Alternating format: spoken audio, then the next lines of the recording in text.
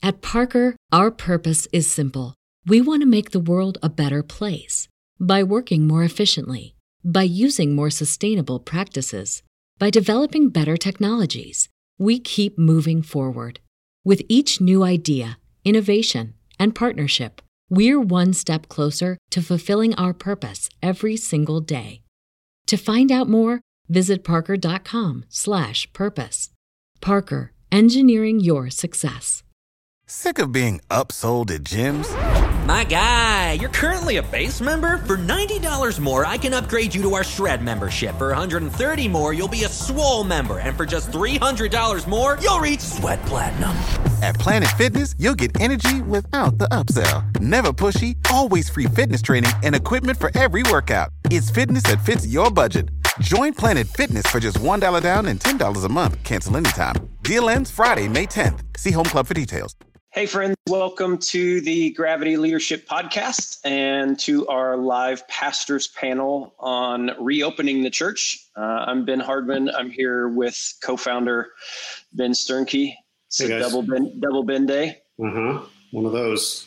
And we're here joined with some amazing pastors. We got a really great panel today to talk about reopening the church and talk about what our plans are and how we're navigating all the chaos of this day. It feels like information is so fluid, right? It feels like there's something different every week. There's some kind of new information that we get, some kind of new pivot that we as pastors have to take. There's so much amazing innovation going on. I'm getting a sense that pastors are a little tired right now. that the fluidness of information and the fatigue of like, we're doing something different every week is causing lots of chaos and trials and troubles. And so I want to talk about those things. And we've invited some of our friends to join us. And I'd love you guys to just kind of do a quick introduction of who you are and where you are, a little bit about your ministry, and maybe a little bit about your family. So who wants to kick us off? I'll go first. My name is Justin, and Justin Wallace. I am in Concord, North Carolina, just northeast of Charlotte, North Carolina, at a church called One Life Church. I've been here for 4 years. This church is 15 years old, and I love it. I have a great team and some amazing leaders. I'm married to Nicole and have 2 kids, Marcus and Madeline.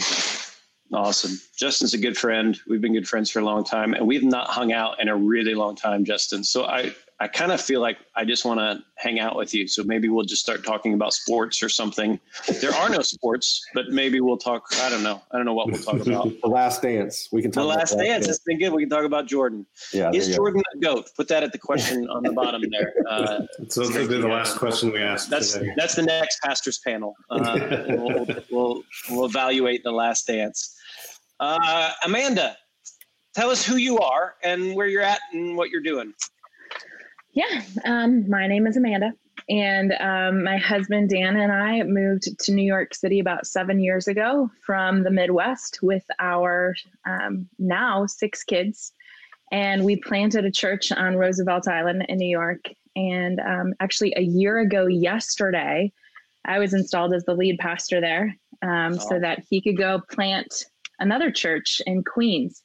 And so we have 2 churches in New York City, and we have a whole lot of kids.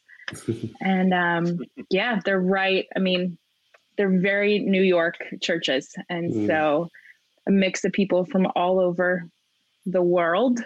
And we love them and we miss them dearly. So yeah.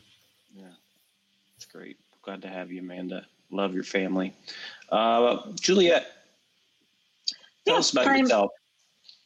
My name is Juliet Liu. I am from the Chicago area, where I've been pastoring a church called Life on the Vine for the past 5 years. We're, I think, 19 years old as a church, so I've been there for 5 as a pastor, a little over 10 as a member of the congregation.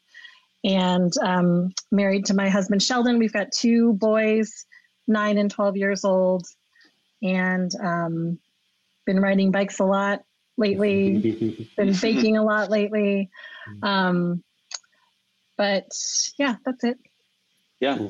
And you worked with Matt way back in the day, right? Matt Tebby. Yeah, well, we never got to pastor together, but Matt was my pastor at Life on the Vine. So I joined. Yeah, I joined him, and like 6 months later, he left. So it was hard not to take that personally. Yeah. I was hoping for like Matt as a 20-year-old pastor stories. That's what I was. I still have those. Oh, you do? Yeah. Okay. Yeah. That'll be another panel that we'll do maybe in the future of sign me up. Let's talk about Matt when he was 25. Brian, tell us who you are, where you're at. You bet. My name is Brian Mills. I am the pastor of Meadow Heights Church. We're about 100 miles south of St. Louis, Missouri. I've been on staff at the church in some capacity or another for almost 27 years, I guess. Been the senior pastor for almost 20. And we do church in 3 small towns. So we're actually a rural multi-site church. And I'm a former elementary and middle school teacher who is quite surprised to turn out to be a pastor, but I'm enjoying it, having the time of my life, a little more challenging lately. I have a wife named Brenda, and my 2 children have given us 4 wonderful grandchildren who all live here in the same town and are part of our church, so that's extra special.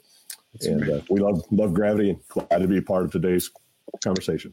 Yeah, thanks for being here, Brian. We love what you're doing in Missouri. And Brian, you have the best podcast voice of anybody on the.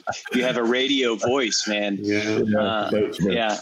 Love your ministry there in Missouri, and love all the stuff that you guys are doing. You have a really great team, and so I'm really thankful for everybody being here, and want to open this up. If you're joining us live, go ahead and type your name in the chat bar. Tell us where you're at, and if you got any questions as we're navigating all of this, feel free to type any questions in the comment bar there on the side. It looks like Matt is listening and wants to tell us some stories about when he was 25.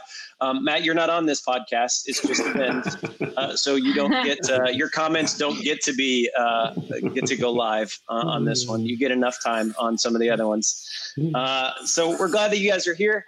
We want to talk about reopening the church, and the first question that I have is just kind of this question. It's super easy. It's just an easy question that everybody's got figured out. It's that idea of when and how are you planning to gather again? When and how are you planning to gather again? And what are you thinking in concerns to reopening? Because I know that everybody's kind of been doing the online thing. And kind of what's your thought process in terms of gathering again? And I know this differs a lot depending on where you're at in the country, depending on what's going on. I'm in Georgia. And so in Georgia, we decided about 4 weeks ago to go ahead and open up those massage parlors and bowling alleys and all the important things that we need in life, tattoos, all those kinds of things. We opened up. It actually wasn't 4 weeks ago. Sorry, my sarcasm gets ahead of me. But before everybody else did, we decided to do all of those things. So I'd love to hear from you in your context and in your city. What are you thinking and what are you planning? Brian, I watched a video that you did for your church last week, and you did a really tremendous job just sharing kind of what your community's thinking about. Will you kick us off? Yeah, be happy to. We, like I said, we're in small towns, and we're here in the Midwest. So we haven't been hit nearly as hard as some of you have in your areas. And our state has begun reopening this week. So relaxing a lot of the local expectations, similar to what you were describing, Ben, in Georgia. And so it's a real challenge, of course, to make this decision. I'm sure we'll get into some of the criteria here in just a moment. But at the moment, we're saying we will still gather online only until at least May 31st. We are putting together strategies to open on that weekend, but we're also reserving the possibility that we could delay further depending on what happens on the ground here in our communities. When we do begin gathering, we will continue the online gathering for those who aren't comfortable for whatever reason gathering in person again. And we'll put together some sort of schedule. We have three churches and 3 facilities. So we'll put together some sort of a schedule, probably at least one gathering in each one of those facilities. So we are back in each of the communities that we usually serve. That's great. That's great. Very good. Amanda, what are you guys thinking? I know New York City has been hit really hard. And so kind of the opposite end of that spectrum. Yeah. Yeah. I hear you say May 31st, and it's like, it doesn't even, I'm like, that doesn't compute to me right now.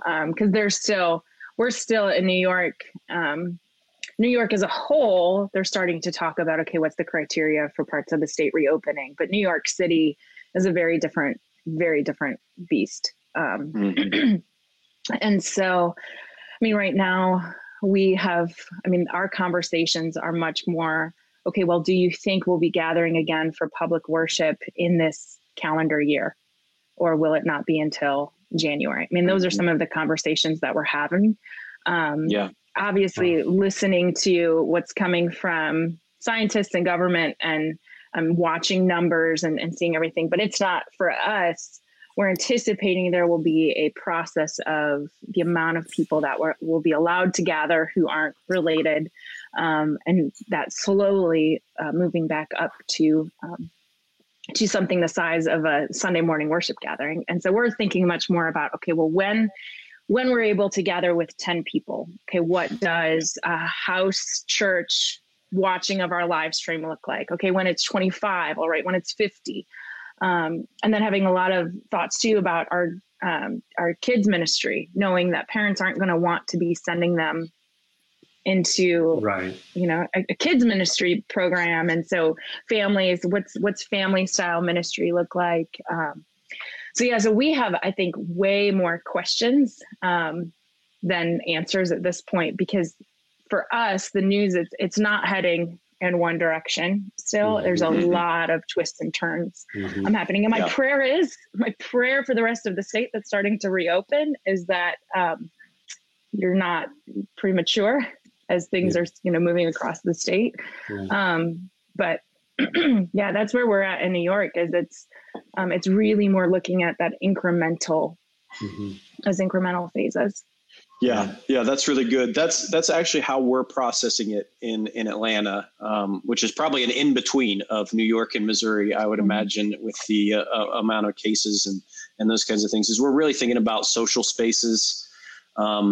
We have missional communities, which we call house churches, and trying to figure out when is the appropriate time. And so we've got that 1st of June date on the calendar right now as a reevaluation point. But reevaluating 1st of June and kind of looking at the numbers that week. And when is that time where we start opening up those mid-sized groups to do church in homes in groups of 10 or 20 or whatever the number is that we feel is appropriate. But then continuing to do an online gathering for people that just don't feel comfortable going out at this point. Our congregation is really split in an interesting way of life as usual. There's nothing going on. Everybody's fine. Stop whining. And I'm terrified and I'm never leaving my home again. Is really about 50-50 in our congregation, which is really interesting. Ministry in the South is super fun. So speaking of ministry in the South, Justin, how are you guys managing this, thinking about this, all those things? I would say that, North Carolina did a great job of shutting things down early. So the number of cases that we have here in the Charlotte area aren't, we don't have huge amount of cases, but we're grateful for that. We're grateful that the leadership of North Carolina did what they needed to do quickly and decisively. And then also with our church, we made decisions to shut things down quickly and decisively. But the reopening for us, I'm going to lean towards the conservative, slow side. I cannot find a place in me that wants to put my people at risk, and so the more I think about it and the more I pray about it, I don't have a date in mind. I don't see any time where I'm willing to have a conversation about reopening our physical gathering until after July 4th. I don't foresee me even entertaining that conversation until then. But at the same time, I think this is a time when we can be super innovative about empowering our people to be the church in their homes and to experience our online gathering together and not have to put our people at risk. Something my wife and I have been saying is we don't want to be the guinea pigs. One of the doctors in our church, she said at the very beginning of this, you don't want to be the church on the news for an outbreak. And so, so those are the things that just keep running in my mind, that we can do this for a while, and that's okay. Yeah. And so for us, I think we'll reevaluate every 3 or 4 weeks. And then when we feel like it's beneficial for our church and beneficial for our community, and it's a good example for our community, then maybe we'll start to take those steps. Yeah. Justin, how are you communicating to your church? Are you communicating that, like, hey, we're going to reevaluate at this point, or are you setting dates of kind of reevaluation, or are you just saying kind of for now, this is where we're at? Yeah, that's a great conversation. I'm hoping none of the people at our church are on here, because I haven't said any of that yet. So if you are listening to this, it's coming.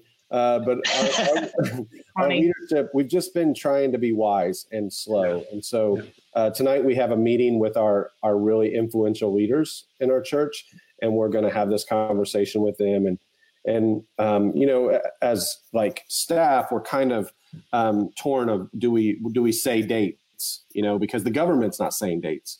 Mm-hmm. So do we say dates or do we not say dates? What creates stability for our people?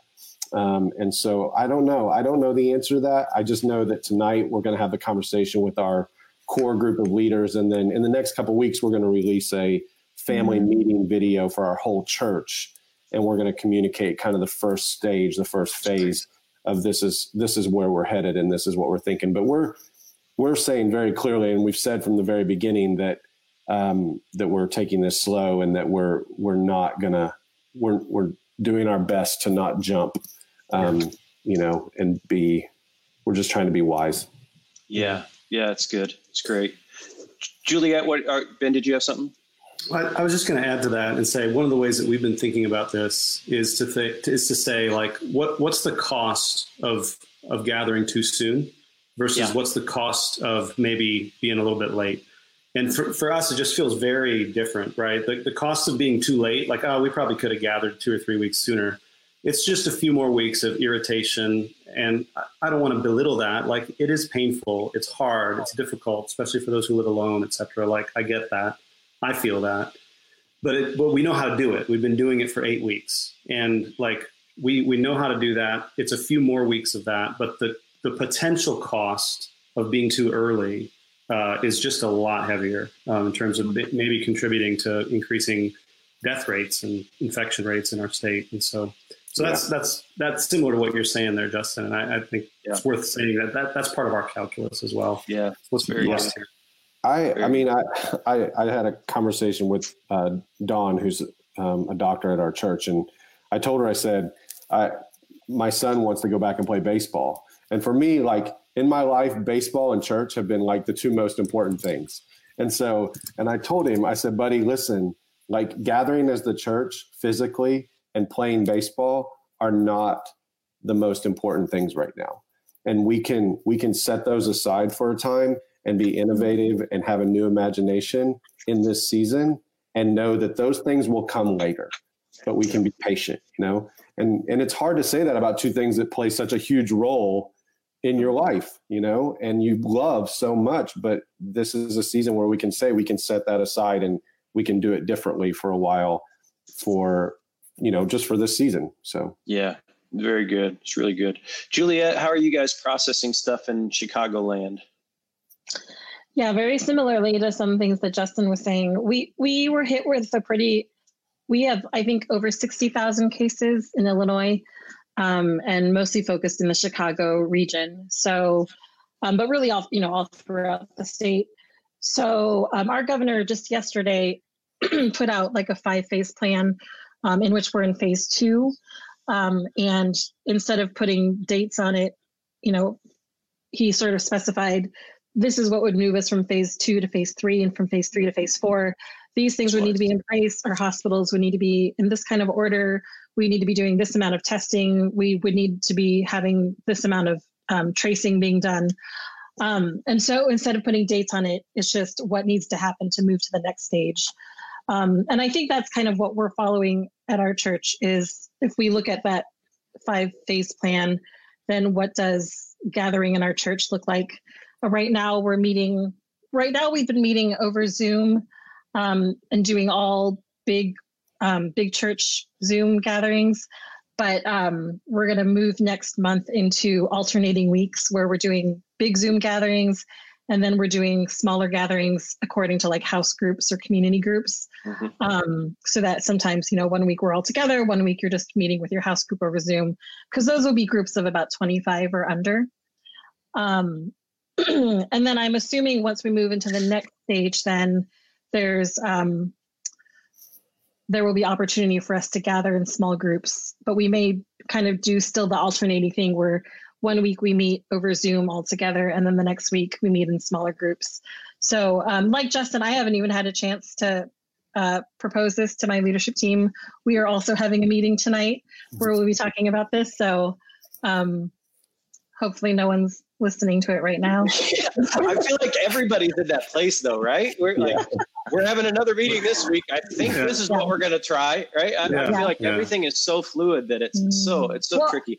And to be honest, I kind of worked on this proposal, and then yesterday, the governor put forward this plan, and I was expecting him to say groups of 25 or less, and he said groups of 10 or less are sort of the next phase. Mm-hmm. And that sort of threw me off kilter, because I'm like, oh, well, that's different. So you have to rethink these things from day to day.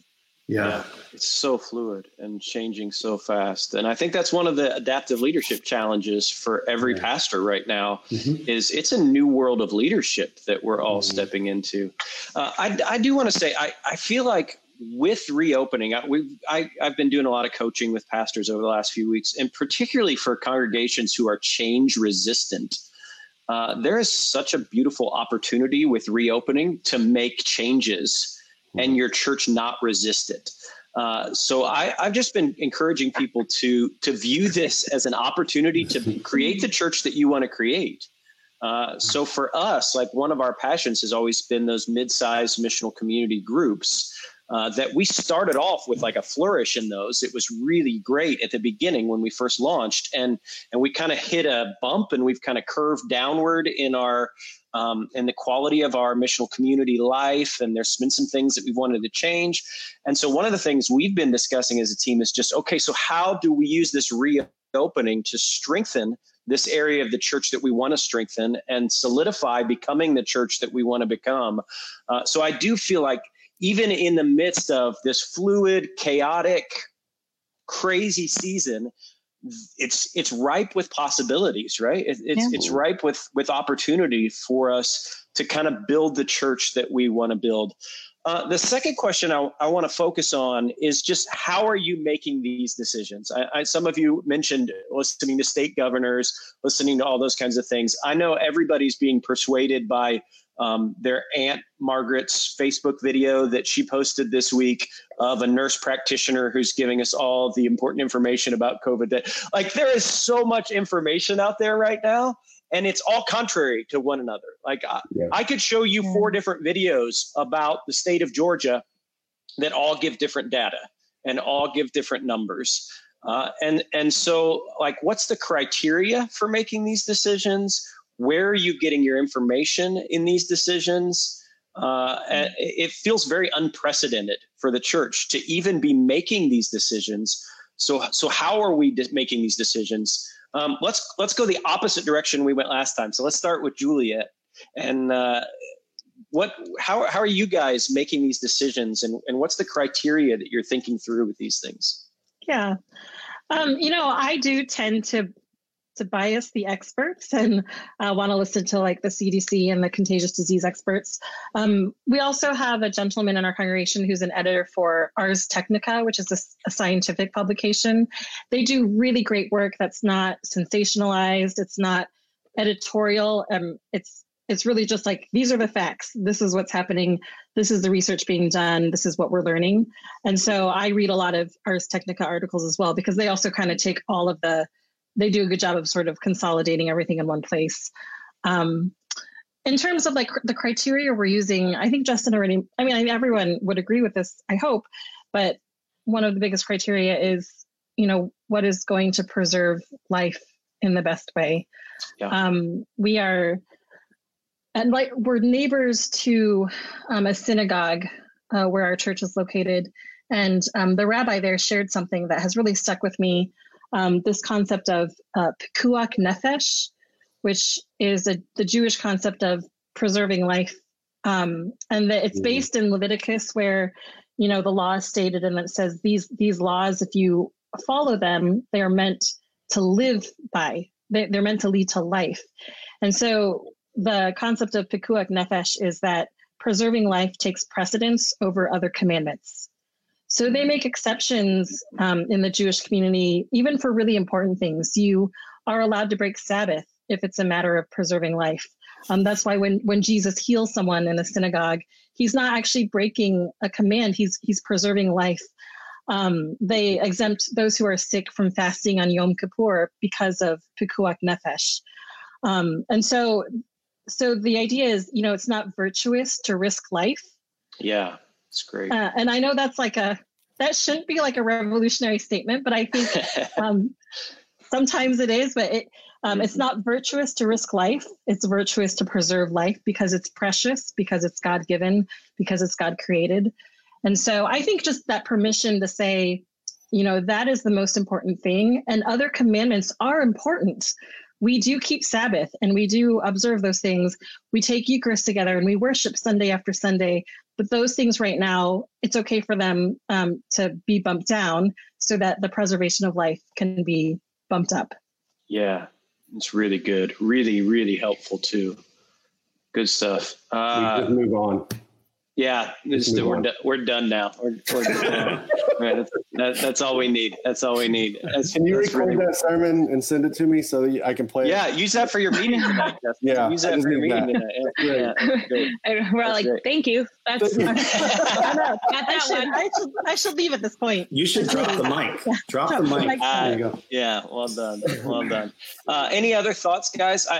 On kind of the criteria, I do want to just encourage pastors, there are organizations like the CDC. The CDC is located in Atlanta. We have one of our leaders from our church who's actually gathering the data for the state of Georgia. And so it's been really helpful for us to talk to her.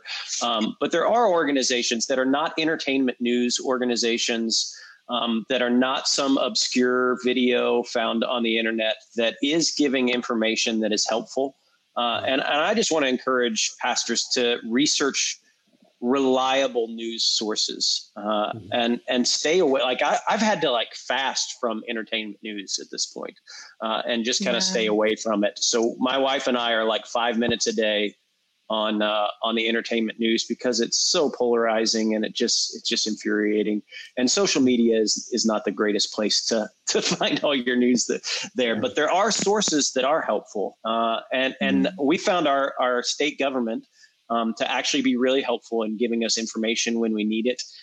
When we ask questions to local government officials, they've been really responsive to us and really careful in their thought process in dealing with us. Even though we laugh at some of the ways Georgia has opened up too early, they have been kind when we've asked questions and when we've tried to do the research or tried to get a hold of numbers, those kinds of things. Brian, in your video to your church, you gave 4 criteria. Do you remember what those 4 were? Because they were really well done and well stated. Brian, you're really good at this pastor thing.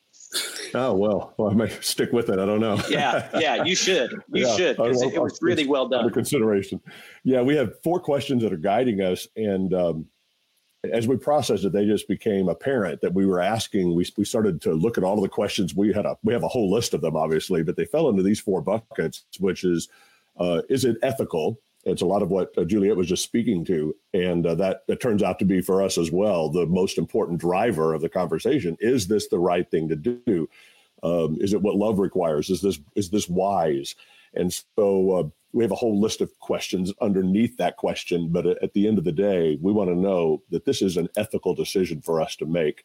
We are modeling something in our community that matters a great deal. Will matter a great deal after this is in the rearview mirror. And we want to be sure that we've managed that well. Second, is it legal? So that does matter, right? So we are getting information from whether it's the federal government or our state government or even our local communities. And we have 3 different counties within which we have to gather that information. And we have access to local officials that we are speaking to get clarity about those, because I think one of the challenges we're all facing is sometimes the information is in conflict, depending on which level of government it's come from. So that's really difficult to try to figure out, how do we resolve those conflicts? And then how does that throw the conversation back to the ethical question if a resolution isn't apparent? And then we asked, is it missional? Is this something that actually is required right now to further the mission that's being given to us in some unique way?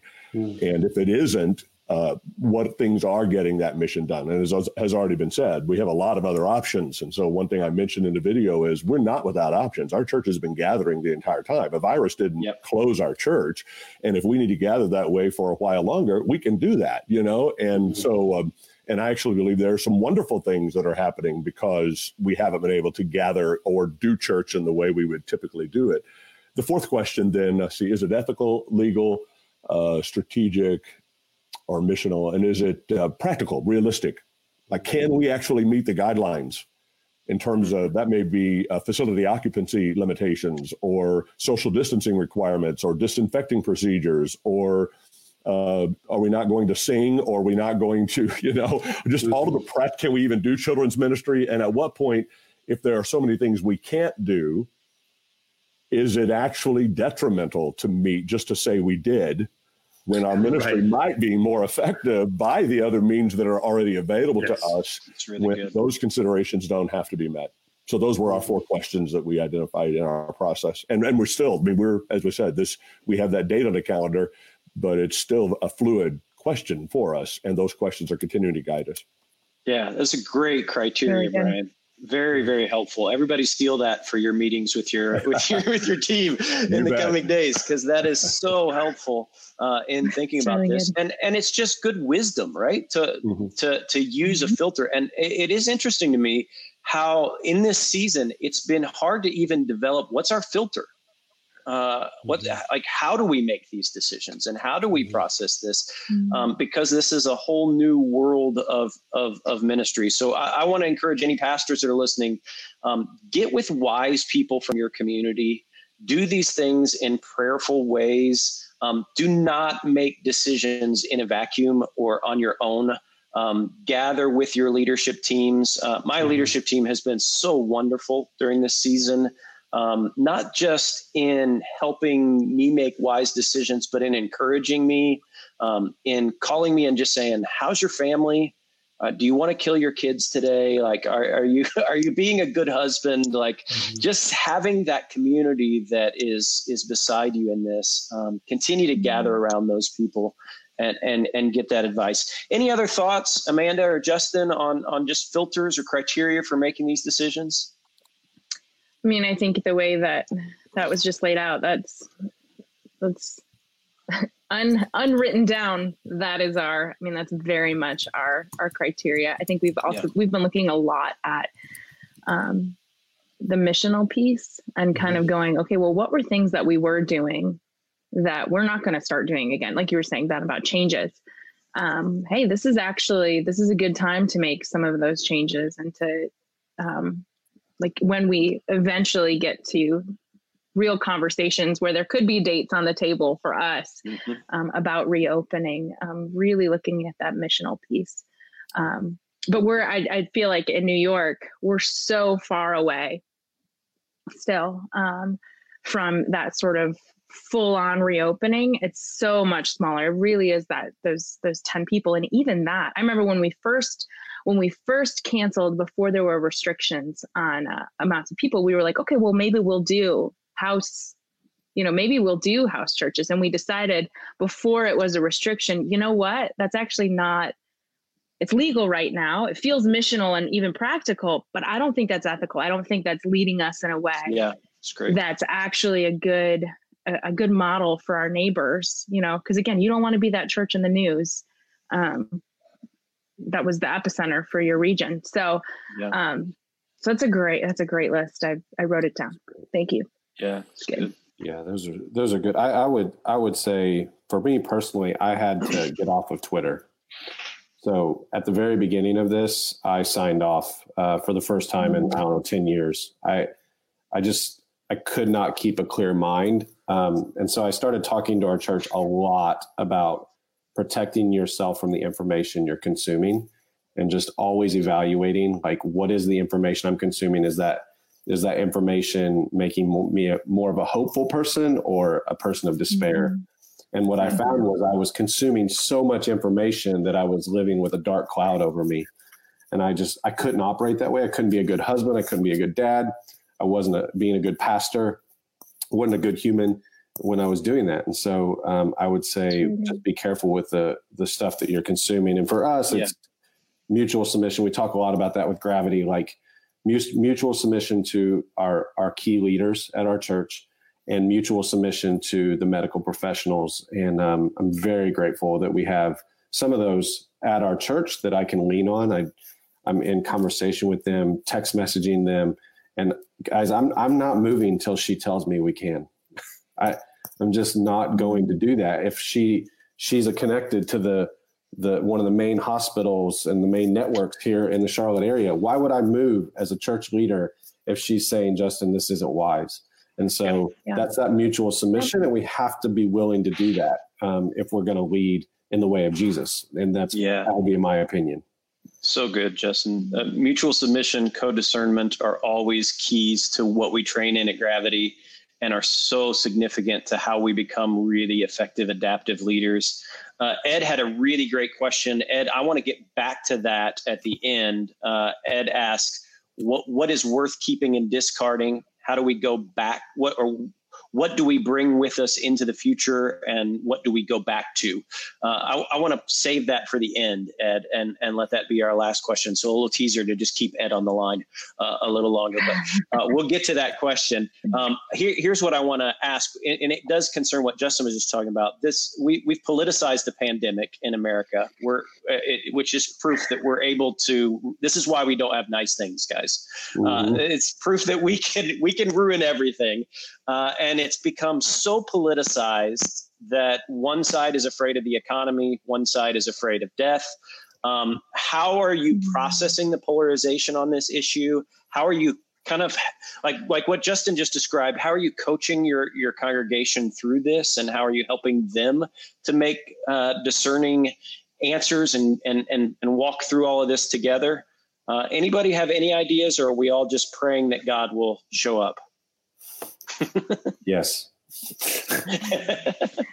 Man, it's really interesting being in a place like New York City that has been so hard hit, kind of with us looking at the rest of the country, feeling like, what happened here? How are you not understanding what's going on, that we have, bodies in trucks sitting outside of funeral homes? Like, this isn't, it's a hard thing, I think, even for people in our context to wrap their head around how the rest of the country could politicize and be so polarized, because it's so real and so apparent that it's real and happening, and something to take very, very, very seriously. And at the same time,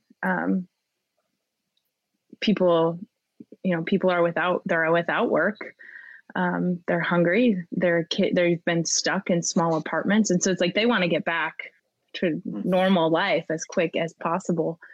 Man, it's a challenging thing. You talk about all of the social media, even just having friends and family across the country in places that are rural, that haven't seen spikes in numbers just because they're not close to each other. They're really, really good at social distancing. They've been doing it for years. And so I think teaching our people how to ask good questions of those that are posting things that just feel like a slap in the face and so offensive. How to ask good questions, how to choose love for those who you can't, if you're not in it, you can't fathom it.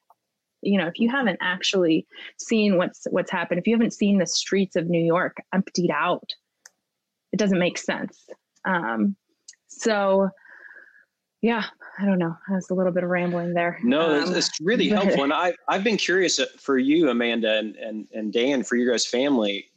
I see so many comments on social media that I just think, I wonder how my friends in New York City are reading this. And I have 4 friends who've lost either parents or one a child in this disaster. And I just read some of these things and just cringe, because it's coming from Christian people who, like, I know they love the Lord. I just don't know that they understand that what they're experiencing is not what everybody in the country's experienced. And so I've been praying for you guys in the midst of this, just with all the insensitivity and cringeworthy kind of conspiracy theories, or this is all fake, or whatever those things are, just managing all of those kinds of challenges in the midst of this. Mm-hmm. Yeah. Right. Yeah. It's interesting. Oh, sorry. Go ahead. No, go ahead, Amanda. Well, it's interesting. We don't, if you're in the city, you're not we don't have that split down the middle congregation. We have that in all sorts of other issues, that are happening in the world, but around this specific thing, that kind of coming together that you maybe would have expected of a natural disaster for our country, that is happening in New York City, where the people who are there are like, this sucks, but we're in it, and we're in it together, and we're going to do everything we can to care for and love our neighbors. Yeah, that's good to hear. That's really good to hear. And I wish that was happening all over the country. You would hope that something like this would bring out the best in us and not the worst in us. But it feels like some days I don't have hope that it brings out the best in us. Brian, I'm curious for you in kind of a rural community. How are you managing this, and what are you seeing in terms of this? This kind of, is this religious freedom? Is this personal responsibility? All of those kinds of questions that are coming up. Oh boy. Now this is when I hope all the people at our church aren't watching this. I'm kidding. This is my biggest concern, frankly. The other concerns that are practical, logistical, and so forth, those don't really mess with me too much, because we'll figure it out. We'll get the right information. I trust God's Spirit and His leading. But I think this burdens my heart, and it really, was talking with Greg, our executive pastor, yesterday about this, that this is one of our biggest challenges we don't know how to face, because there is a lot of polarization in our communities. We've sort of fallen on the spectrum that you described earlier, Ben, from the totally freaking out, I'm not leaving my house, not now, not ever, to this is crap. And so whenever you have to try to bridge that divide, and it's very apparent in social media, and our church family is a fantastic group of people. I mean, they really, we've built, by God's grace and a miraculous way, there's a very healthy culture that is incredibly loving and solid in so many ways. Our team is amazing. And yet we live in communities that are still very polarized by the politics of the situation. And so it makes it challenging even for our people, I think, sometimes to know, how do I live this out on social media or in my closest relationships? And the challenge for us is, how do we help them with that? Where is a word that we speak helpful to the overall process?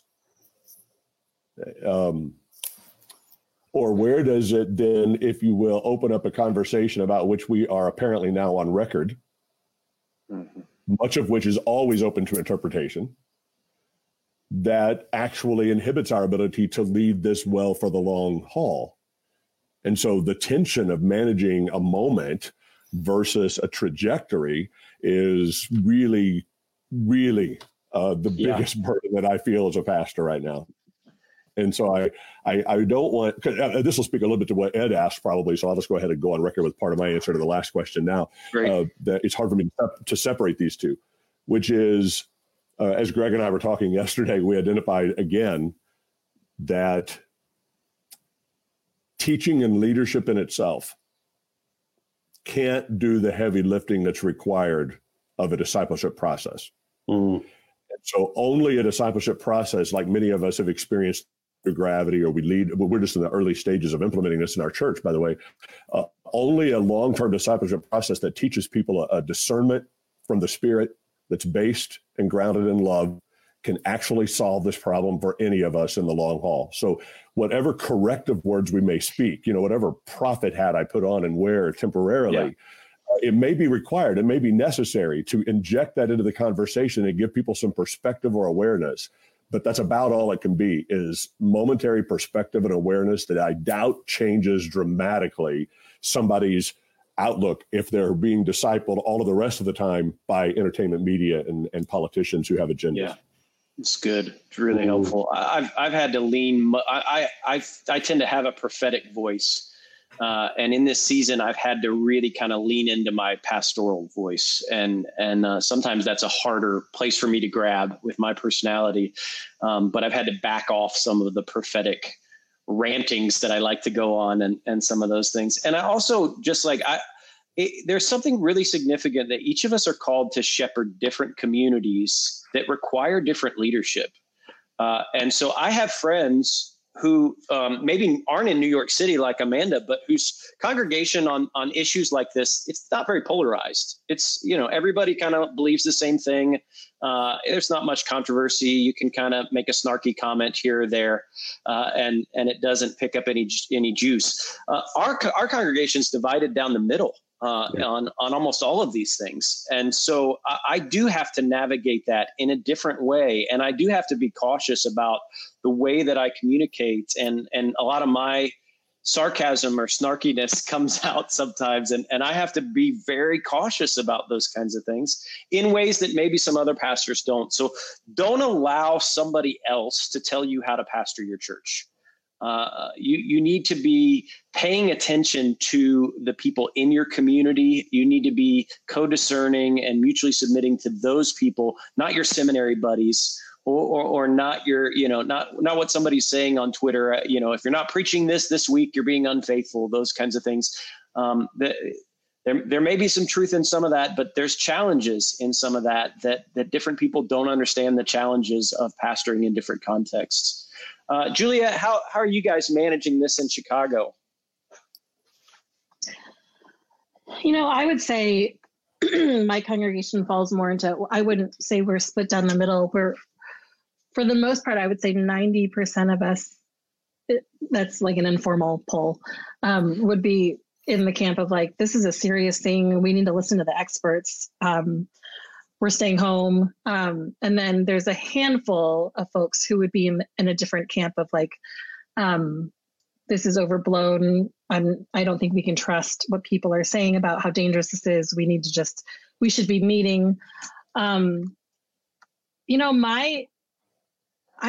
instinct as a pastor is always to wonder what's going on underneath that, right? If you're sort of confronted with a lot of evidence that this is not overblown, I'm wondering then in my head, what is it that's going on for you? Is there something you're afraid of? Is there a grief that you're not wanting to deal with? But let's just talk a little bit about that. Let's ask questions, just like Amanda said, and see what's behind that. It was very real. On the one hand, it was very real for our congregation. My sister got sick almost immediately. She's a medical doctor and had treated COVID patients and got sick almost immediately. She was in the hospital. She's 28 years old, is not someone who was supposed to be vulnerable to this virus. And yet it just took her down. And my family, for weeks, we were in fear. We didn't know how bad it was going to get. And so, I was sharing this with my congregation. So it became real for us very quickly. And so I think that's part of why we've shared a lot of the same thinking about it.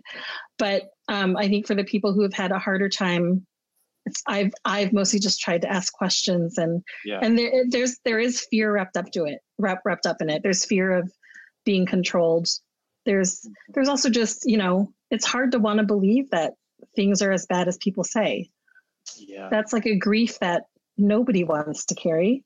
And if you have the luxury of not having to carry it, well, yeah, it's understandable why you would choose that. So I try to respond with compassion and understanding, but it's hard. It was hard. It felt personal to me, as I'm sure it did for you, Amanda. It's when it's personal, when you have someone you love who's struggling through this, and then someone says, I don't really think it's a big deal. It's just like the flu. Young people aren't going to get it. I mean, I want to fight. I want to be like, excuse me, let's talk about this. Yeah.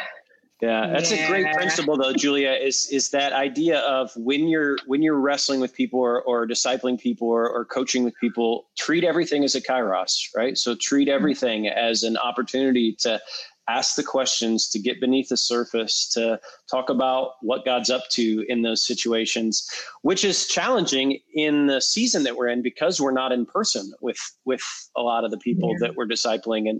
And so I've found that a lot of those discussions that I would have one-on-one, on the side of a church gathering or before or after or at a meal somewhere, we're not able to have a lot of those discussions right now, which means I have to really be intentional about making contact with people, asking questions, checking in on our congregation. We're just kind of going through the list of our folks on our congregation and just calling them and recalling them and just saying, hey, how you doing? We just wanted to give you a personal touch this week.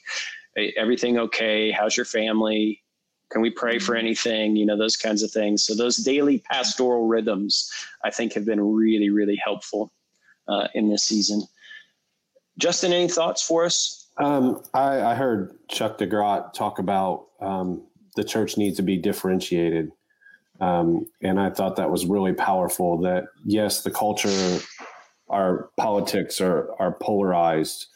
Yes, our church is split down the middle with different political ideas and thoughts, but the church must respond different than the culture. And so I've been trying to remind our church that if some suffer, all suffer, and that we are all human beings. We're all in this together. The other thing here is we've seen a lot of people lose their jobs.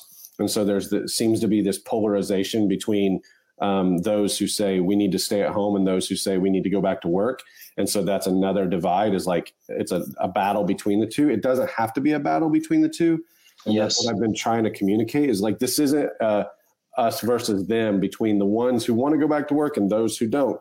It's that there are a lot of people suffering. And there are a lot of people who are suffering because of the virus, and they have been sick, or they have lost people who were sick because of the virus. And there are people who have lost friends because of suicide, because they lost their jobs. Those are real things. Like I have a member of our church who knows 4 people who have taken their lives since in the last 8 weeks. And that's real. So we don't have to fight against each other and polarize this thing. It's that we're all human beings, and this thing sucks. Like, so, and I think that social media and government and news stations want us to pit them against each other, and the church has to be different than that. Yeah. And we're not great at it, but I think that's the way that we need to lead, and the example that we need to offer to the world around us. Yeah, another beautiful opportunity for us to model a different way, right? The best critique of bad is the practice of something better. And we have that opportunity every single day in the midst of this crisis. Last question, and this gets to your question, Ed. Thanks for hanging around. Is how will churches be different? How will this change the church? Kind of what's your hope for the church in the future?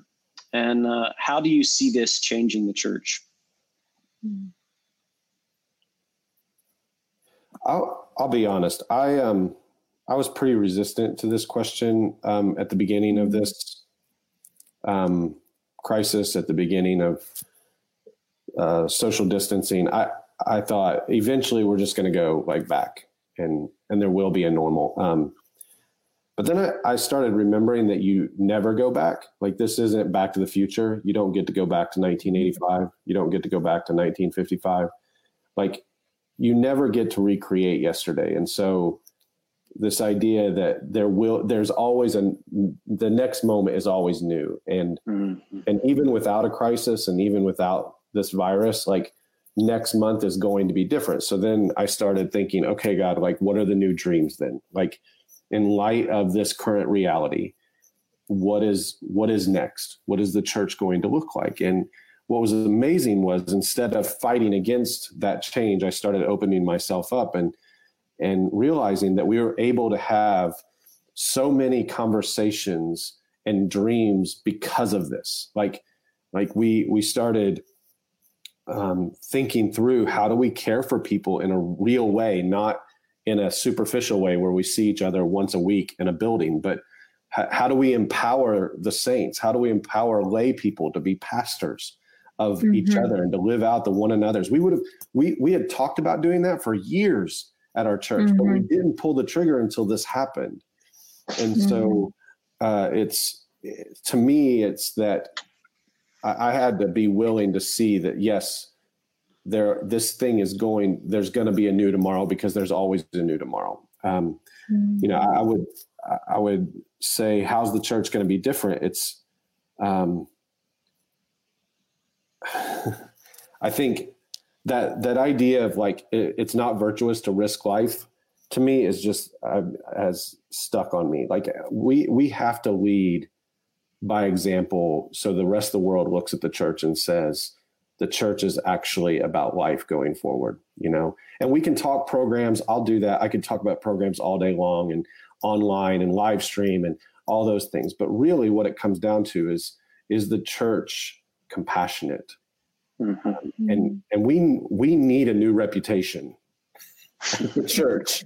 So if anything's going to change, maybe it's our reputation that we are actually compassionate towards one another in the middle. That we're actually doing something, right? We're actually taking care of people. So I hope that changes, and I hope that's changing for our little church. Yeah, it's great. Amen, brother. Yeah, come on. May it be so. Yeah, let it so be. Good. Other thoughts, guys? How do you see the church changing in this?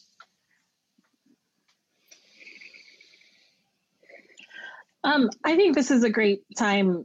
I think that churches throughout history who have faced less than ideal circumstances have always had to reimagine what it meant to be the church for that time and place. And so I think for us, this is a time where we can collectively reimagine what it means to be church, and that church is not something we're called to go to, but it's something that we're called to be. So that's my hope, is that the American church, that this would transform the church in America, that we would, and I know we've been saying this for years, the church is not a building, but now we really have to live that, right? So we have to live and be the church, not go to the church. Yeah. My prayers have been that there's sorry, go ahead, Justin. That's how I felt about empowering the saints. I've been saying that for years. I think I learned that from these guys, like from the Bens and from Matt. Like I learned that language. I was like, yeah, that's awesome. But it was a cute slogan. And then when we hit this 8 weeks ago, I was like, oh, wait a minute, we actually have to do that. So that's how I feel about that. Is we have these cute slogans, and then it's like put up or shut up. And so I think that's good for us. We need that pressure to see if we can actually implement these cute things that we like to say. Yeah, I have hope. And there's days when I have more hope than others, right? I feel like there's days when I have hope of revival and it's coming. And there's days when I think we're going to be the same. And it's, 3 weeks after we get back together again, it's all going to. But my hope is that there's a breaking off of the consumer mentality in the midst of this. That there's a breaking off of what does the church give me, and I got to find the best program and the best coffee and the comfortable seats and the best worship band. And there's a new imagination for who the church can be. That's where my prayers and heart has been, is that it's not just a reimagination for the leaders of the church, but a reimagination for the actual church. And it's not just talk and discussion and, white papers about what we learned in COVID and all of those kinds of things, but it becomes actual practice that's lived out in our communities. Yeah.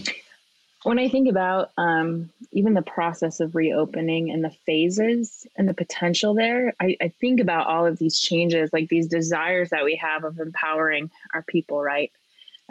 Truly the priesthood of believers, of, getting rid of the consumerism, and the church who actually does something. And I think about, in these first few phases, if we go slowly and we lean into like when it's 10 people and 25 people and we don't rush to open the doors and, you know, that's where all of that different stuff that we talk about, that longing, that's where it happens, right?